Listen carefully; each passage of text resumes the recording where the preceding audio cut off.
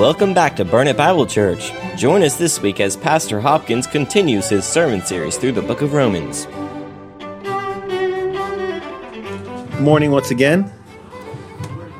If you would, turn with me in your Bibles to the epistle of Paul to the Romans, chapter 7 once again, where we're going to be reviewing what we have learned thus far and then hopefully picking up with verse 7 of chapter 7. If you would stand with me for the reading of the word of the Lord. Let's read together chapter 7, verses 7 through 12. 7 through 12. What shall we say then? Is the law sin? God forbid. Nay, I had not known sin, but by the law. For I had not known lust, except the law had said, Thou shalt not covet. But sin, taking occasion by the commandment, wrought in me all manner of concupiscence, for without the law sin was dead. For I was alive without the law once, but when the commandment came, sin revived, and I died. And the commandment which was ordained to life, I found to be unto death. For sin, taking occasion by the commandment, deceived me, and by it slew me. Wherefore the law is holy, and the commandment holy and just and good. Let's pray. Father, we are so grateful, God, Lord, for your word. And God, we are so grateful for your Spirit who takes your word and uses it, Lord, upon our hearts, upon the hearts of those who do not believe, to bring them to salvation, and upon the hearts of those whom you have regenerated, Lord, to help us to grow in grace and in the knowledge of him who saved us from our sins. For we ask it in his name. Amen. Let's be seated. The apostle has been continuing in chapter 7 to expound what he means when he says that believers are not under the law, but under grace. And as chapter 7 begins, he wants the people of God to understand that their relationship to the law as believers has changed. As believers, we are no longer under the law, but under grace. And that our relationship with the law has changed on account of our union with Christ in his death. Having been crucified with Christ, the law no longer has dominion over us as it did before we were crucified with Christ. And in verse 1 of chapter 7, he began by addressing fellow believers, brethren, and talking about law in general. Look at verse 1 with me of chapter 7. He began saying, Brethren, do you not understand? Don't you understand? And I know you do. That the law, Moses' law, man's law, any law, he's talking about law in general in this passage, only has dominion over a man so long as he's still alive. Do you not understand that? It's a concept concerning law that every believer can grasp, that law is only binding on those who are still living. And therefore, when a person dies, the law no longer has jurisdiction over him. And I said in our last session, everyone who knows anything about law understands that dead men cannot be charged by the law, they cannot be prosecuted by the law, and they cannot be condemned and punished by the law. If you remember some of the old Westerns, in the old Westerns, they would send out a posse to go out after a bank robber or after a murderer. And they would say, the law is coming to get him. The law is coming after him. The law is coming after the man to bring him to justice. But of course, if the posse caught up to the lawbreaker and found that he was already dead, then it was over. It was all over. He couldn't be arrested. He couldn't be brought to trial. He couldn't be convicted. He was dead. He couldn't be brought to the gallows and hung. Those who have died cannot be dragged into a courtroom to stand trial under the law. Those who have died cannot be prosecuted by the law. Those who have died cannot be punished according to the law. And this is where, at least part of where the apostle is going with all this. When a person dies, his relationship with the law ends.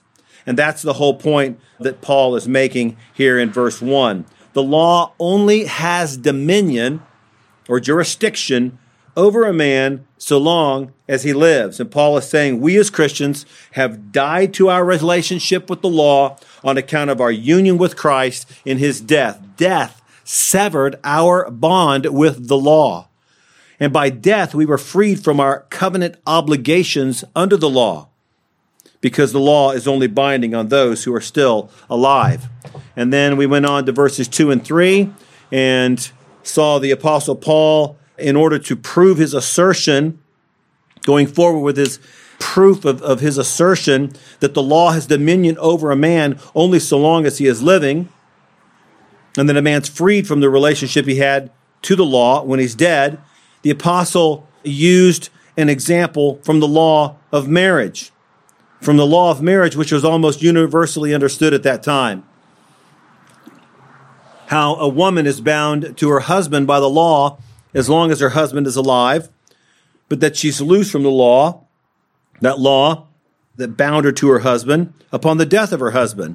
And how if a woman leaves her husband and, let's say, runs off with another man and is united to him while her husband's still alive, she's going to be called an adulteress and offender of the law. But that if her husband is dead, she is free from the law that bound her to him and is no adulteress, but legally free to marry another. And you may remember that I said Paul didn't veer off course here. He wasn't like, all of a sudden, I'm going to go off course here and be talking about the subject or issue of divorce and remarriage. He's not doing that. Jesus addresses that in Matthew 19:9, where he speaks of a man putting away his wife for the cause of fornication and marrying another. But Paul doesn't go there in this passage because it isn't what he's talking about in this passage. This isn't where he's going. The apostle is citing the law concerning marriage in order to drive home his point that the law no longer has dominion or jurisdiction over those who have died. And now the dead are freed from the bond of the law and no longer under the covenant obligations of the law, just as in marriage.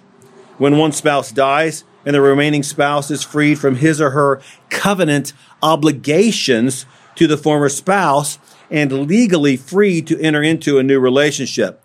The point Paul is driving at, the point that he's trying to drive home in this section to his readers, is that the relationship of Christians to the law has changed.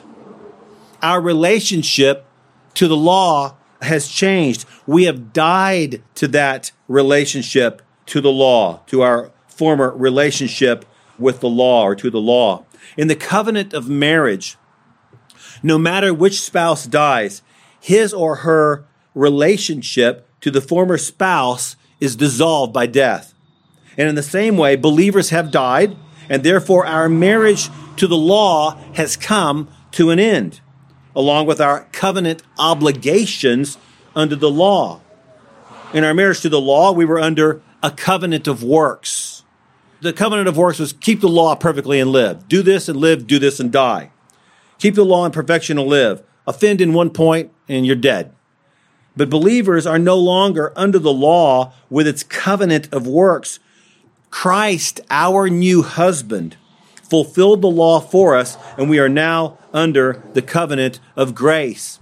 And because our relationship with our former husband, the law, was dissolved by death, it was perfectly legal for us to enter into our relationship with our new husband, Christ. And then in verse 4, as we pick up with verse 4, or review verse 4, he applied that to believers in verse 4. And as I said last week, you'll notice the shift here. In verse 4, he says, "Wherefore, my brethren, ye also are become dead to the law by the body of Christ." He shifts here, and in Paul's illustration of marriage law, he had the husband dying. Remember? And he has the wife remaining alive to be married to another. And now he shifts.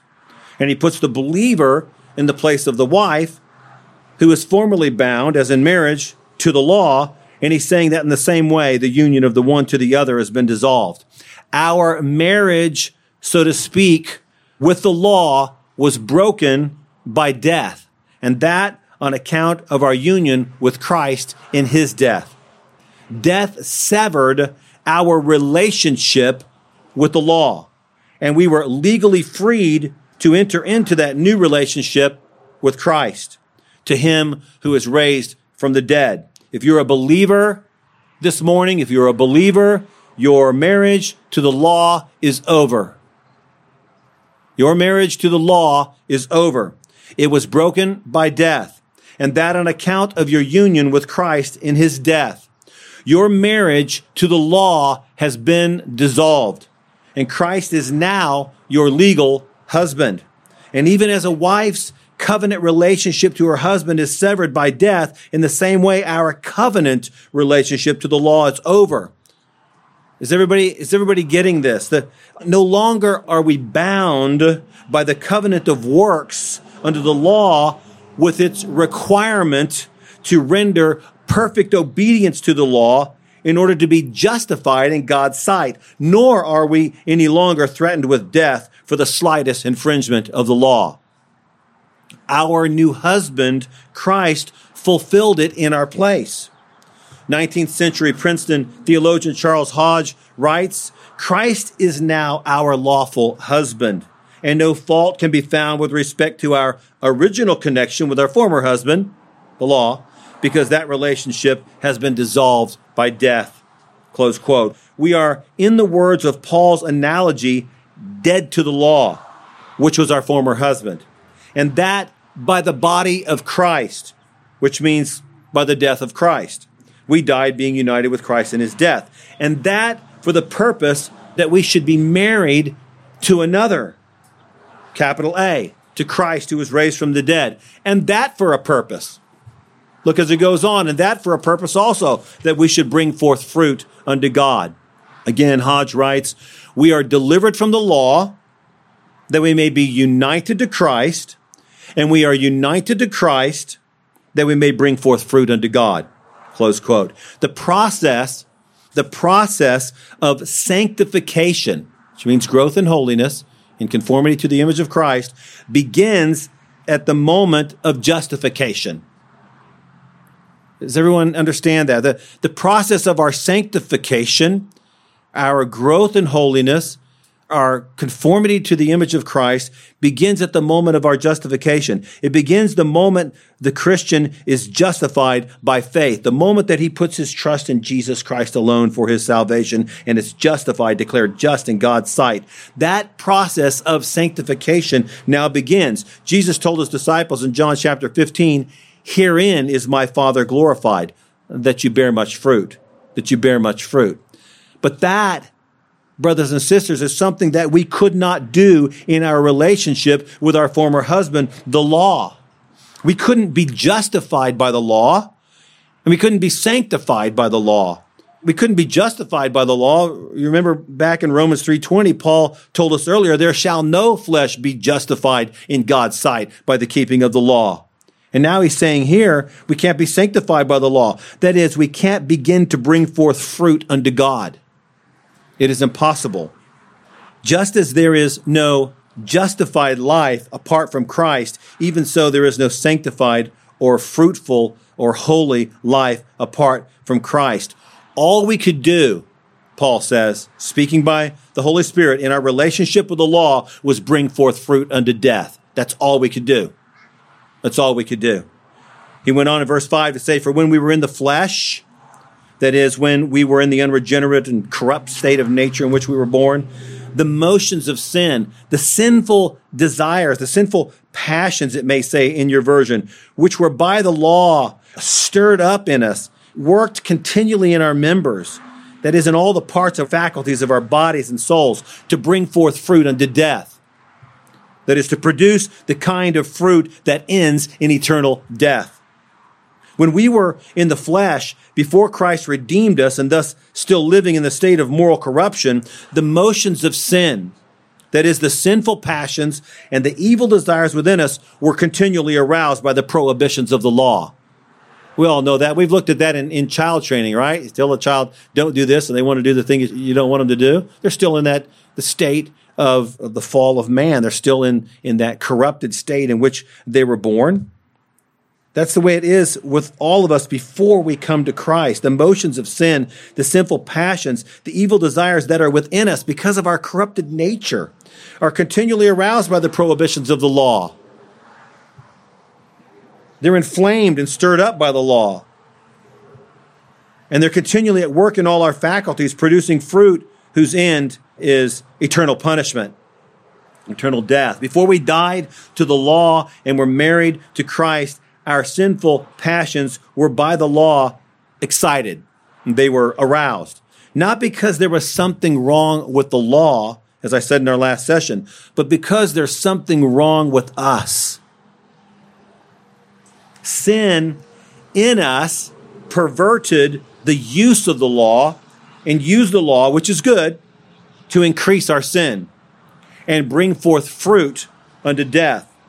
Paul says that by virtue of believers' union with Christ in his death, we have died to the law. We have died to the law. And having died to it, we have been delivered from it. The word he uses, delivered. We've been emancipated from it. We've been freed from it. Paul says believers have been delivered from the law. We've been delivered from its demand for perfect obedience unto life and from its condemnation for the slightest violation unto death. The demand of the law for a perfect righteousness has been fulfilled by our new husband. Christ fulfilled that for us. That's good news, isn't it? The condemnation and penalty of the law, Christ underwent that for us as well. He was condemned in our place, and he paid the penalty that we owed. And because of that, believers being dead to that by which they were formerly held, follow on there, as we work through 1 through 6, being dead to that by which we were formerly held, are, in our new relationship with Christ, empowered to serve God. Verse 6 tells us that having been delivered from the law, we are now empowered to serve God.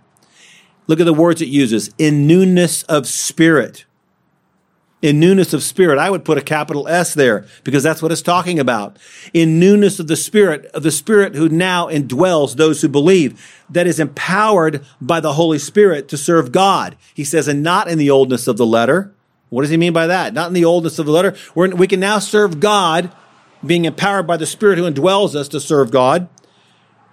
Since the moment that we first came into union with Christ by faith, and not in the oldness of the letter. That is not by attempting to keep the letter of the law in slavish fear under the weight of the law's requirement for a humanly unattainable righteousness, with a sentence of condemnation hanging over our heads all the time and a dread fear of punishment. No longer according to the letter of the law. But now, that relationship with the law having been dissolved by death, and we're in this new relationship with Christ, we're clothed in the perfect righteousness of Christ, our new husband, who fulfilled the law perfectly in our place, and by whom we should and will serve God, bringing forth the fruits of the Spirit. It's not something that we only should do, but it's something that we will do because the Spirit of God is now indwelling us. We will serve God in newness of spirit, out of love for him who first loved us, not in the oldness of the letter. Again, Hodge, I quoted earlier, said we are delivered from the law that we may be united to Christ, and we're united to Christ that we may bring forth fruit unto God. Our former husband, the law, think about this for a moment. Our former husband, the law, if you're a believer today, in this analogy of marriage, the law was formerly your husband. You were in covenant obligation to the law. Think about this for a moment. Our former husband, in this analogy, the law, demanded what we could not fulfill, what is impossible for us to fulfill, and then condemned us to death. I said last week, how's that for a relationship? Our new husband fulfilled the law in living for us and dying for us, and he gives us his Spirit. He gives the Spirit to us to empower us to bear fruit for his glory, to actually begin to keep the law. And we ended with the line from the old hymn last week, his commandments now become our happy choice. Not a bondage, not a slavish thing, not a condemnation hanging over my head. If I don't do this, I don't do that. But now, out of love for God, out of love for him who saved us from our sins, his commandments now become our happy choice. I want to obey. I want to live for him. I want to do the things that he wants me to do. Oh, because of all that he's done for me in saving me from my sins. And then as we pick up with verse 7, the apostle anticipates an objection, or at least the possibility of a misconception because of his treatment of the law with regards to the believer's former relationship to the law. And he says, what shall we say then? Is the law sin? He's saying, what do we conclude now? Is the law sin? Well, it must be, right? The law must be an evil thing. I mean, just a minute ago, Paul, you told us that the evil desires within us were aroused and stirred up by the prohibitions of the law, actually increasing our sin. So then the law must be evil, right? The law itself must be sin. No. God forbid, the apostle responds.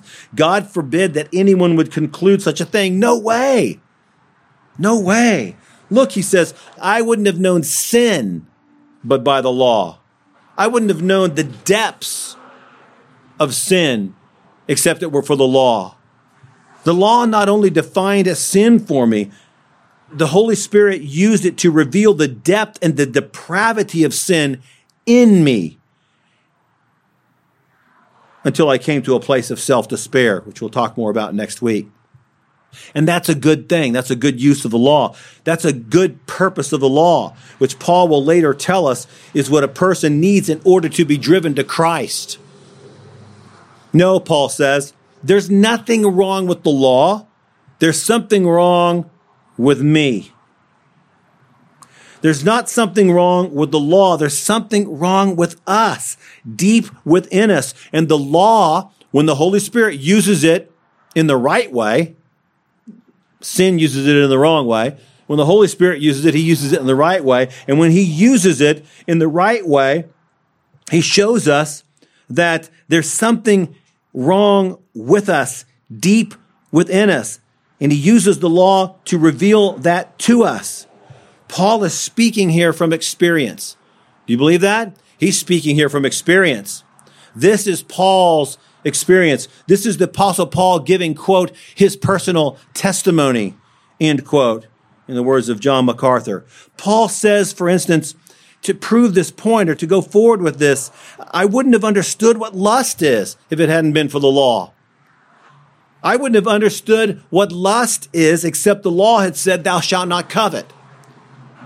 That's the 10th commandment, thou shalt not covet. And there's no evil in it, he's saying. The law is good and the commandment holy, just, and good. But it was by that commandment. Everybody look at your Bibles here as we're going forward. It was by that commandment, Paul says, that is saying that the depth of the depravity of sin in me was revealed to me.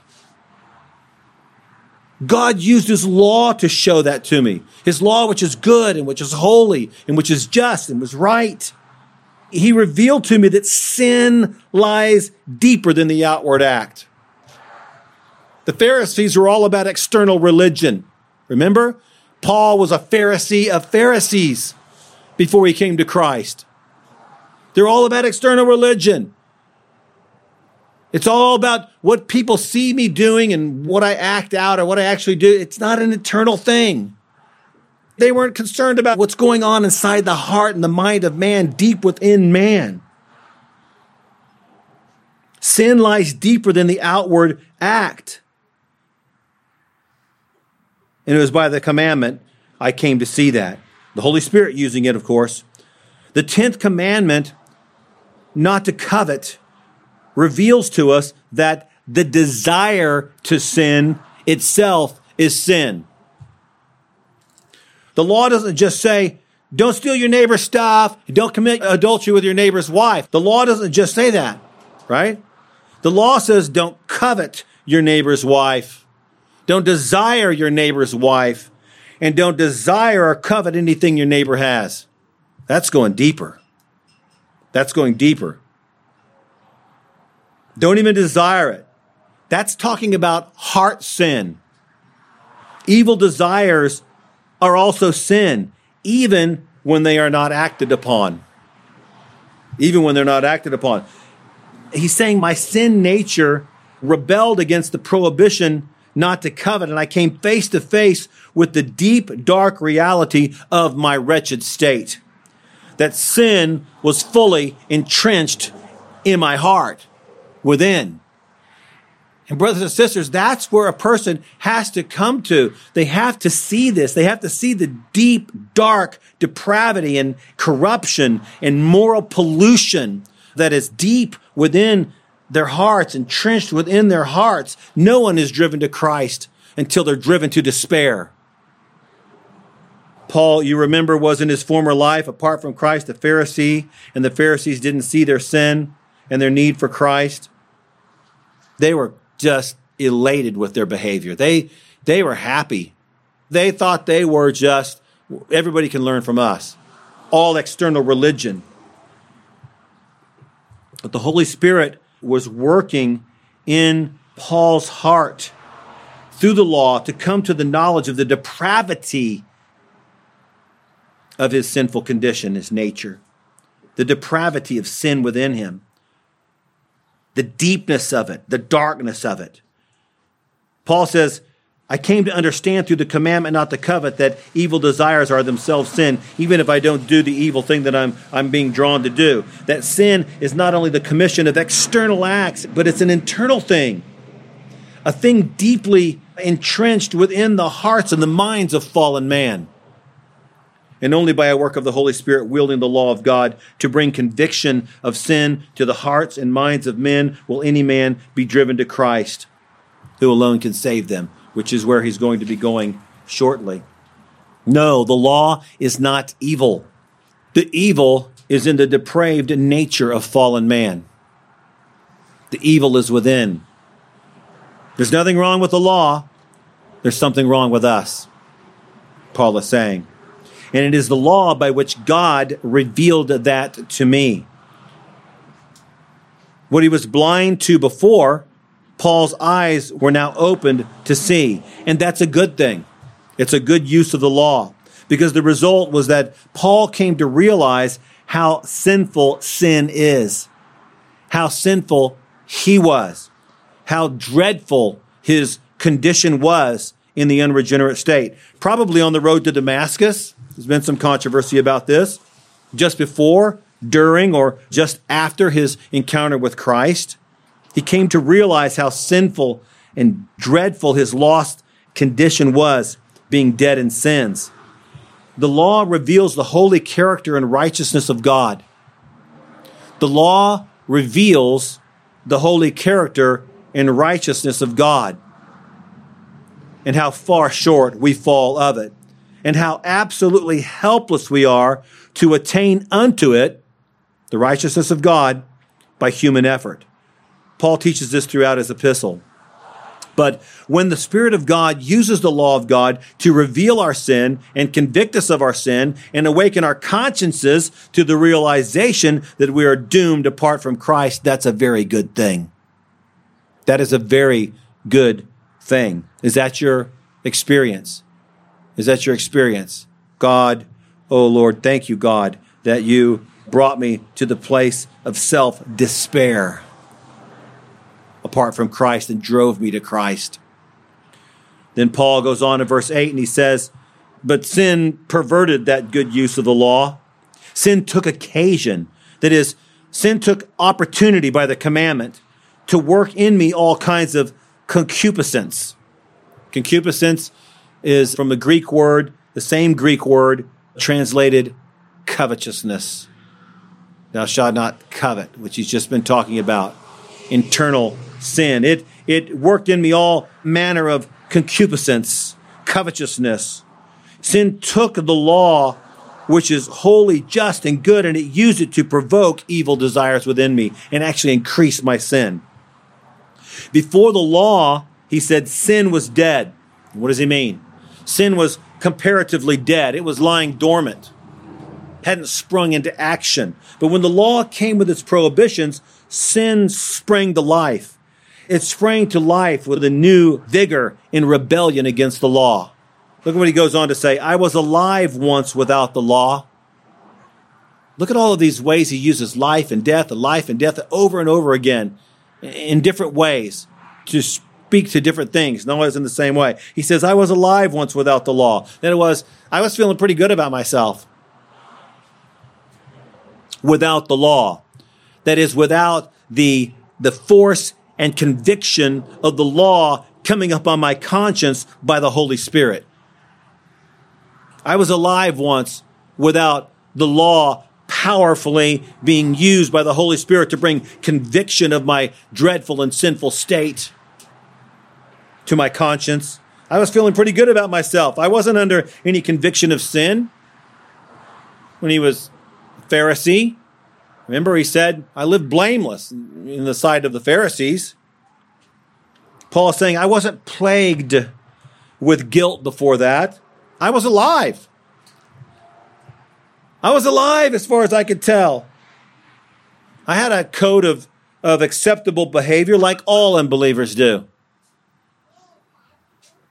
I was comfortable living according to my own standard of righteousness, apart from the true knowledge of the law and the force and power of conviction by the law coming upon me. I was as happy as a lark before the law came along, bringing guilt to my conscience that was before resting peacefully.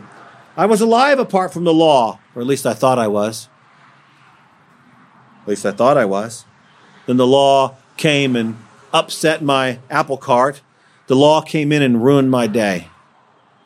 What Paul is saying is that the Holy Spirit began to use the law as it should be used. Not in the way sin does, but in the way God does with all unbelievers whom he has chosen. He will bring conviction of sin, the full force of the weight of our sin down upon our consciences to cause us to despair of any remedy except for the remedy provided in his Son, Jesus Christ. He uses the law. The Spirit uses the law to drive us to Christ, which we're going to get more to next week. The law was used to bring conviction upon me. The law was used to bring guilt upon my conscience. That's a good thing. It's not good for people who should have a guilty conscience to not have a guilty conscience, or to sear their consciences by repetition of sin as with a hot iron, Paul says in another place. No, it's a good thing. The law was used to bring conviction upon me and the guilt of conscience, and sin in me revived. That is, the guilt of sin came alive within me, and I died. That is, I realized I was a dead man. I realized I was dead in trespasses and sins, and it devastated me. It left me in ruins. It left me helpless and hopeless, with as much strength to help myself as a dead man. And I realized that the commandment, the very commandment that was supposed to bring life, I found to bring death to me. The commandments I thought were the way to eternal life, but they turned out to be the way of eternal death. To try to keep them only ended in eternal death. To try to be justified by the keeping of the law turned out to be eternal death. In the garden, it was said, do this and live, but I found I couldn't do it. Can't do it, God. The covenant of works unto life I found to be unattainable. Sin, taking opportunity by the commandment, deceived me. It promised me life, but instead it slew me. I said last week, it's a deceptive thing. Sin's a deceptive thing. It never comes onto the stage in its true colors. It always comes in wearing a mask. It never says, I'm going to enslave you, and in the end, I'm going to kill you with a death that's eternal. Never comes onto the stage doing that. No, it comes in saying, you shall not surely die. It's like in the Garden of Eden. Sin deceived me, and it used the commandment by which those who keep it perfectly are said to be able to live, yet I discovered that none can. And sin deceived me and slew me. It killed me. I was awakened to the reality that I was a walking dead man, dead in trespasses and sins, and in need of a righteousness outside of myself, an alien righteousness if I would be saved. And Paul is saying that's a good thing. That's a good thing when God brings a person to that place and uses his law with conviction, with force and power and conviction upon the conscience to bring them to that place. Because without the knowledge of sin, Paul says, whereby the Holy Spirit uses the law of God to bring conviction of sin upon a man, no man will flee to Christ. No one will flee to Christ and trust him in his righteousness alone to be saved. No one. No one. No one. Let's pray. Father, how we love your law. We can say with David, how love I thy law, O God, because we see how you used it in the lives of your people, how you used it to bring with power, force, and conviction of sin upon our consciences, drive us to despair, and drive us to your Son as the only remedy. Oh God, how we love your law. How we thank you, Lord, that you used it to convict us of sin and drive us to your Son. We thank you, Father, that Jesus came into the world to save sinners like us, O God, and that he fulfilled the law for us in our place, and that he died that we might live. We thank you, God, and we praise you in the name of your Son, our Lord Jesus, our Lord and Savior, Jesus Christ. Amen.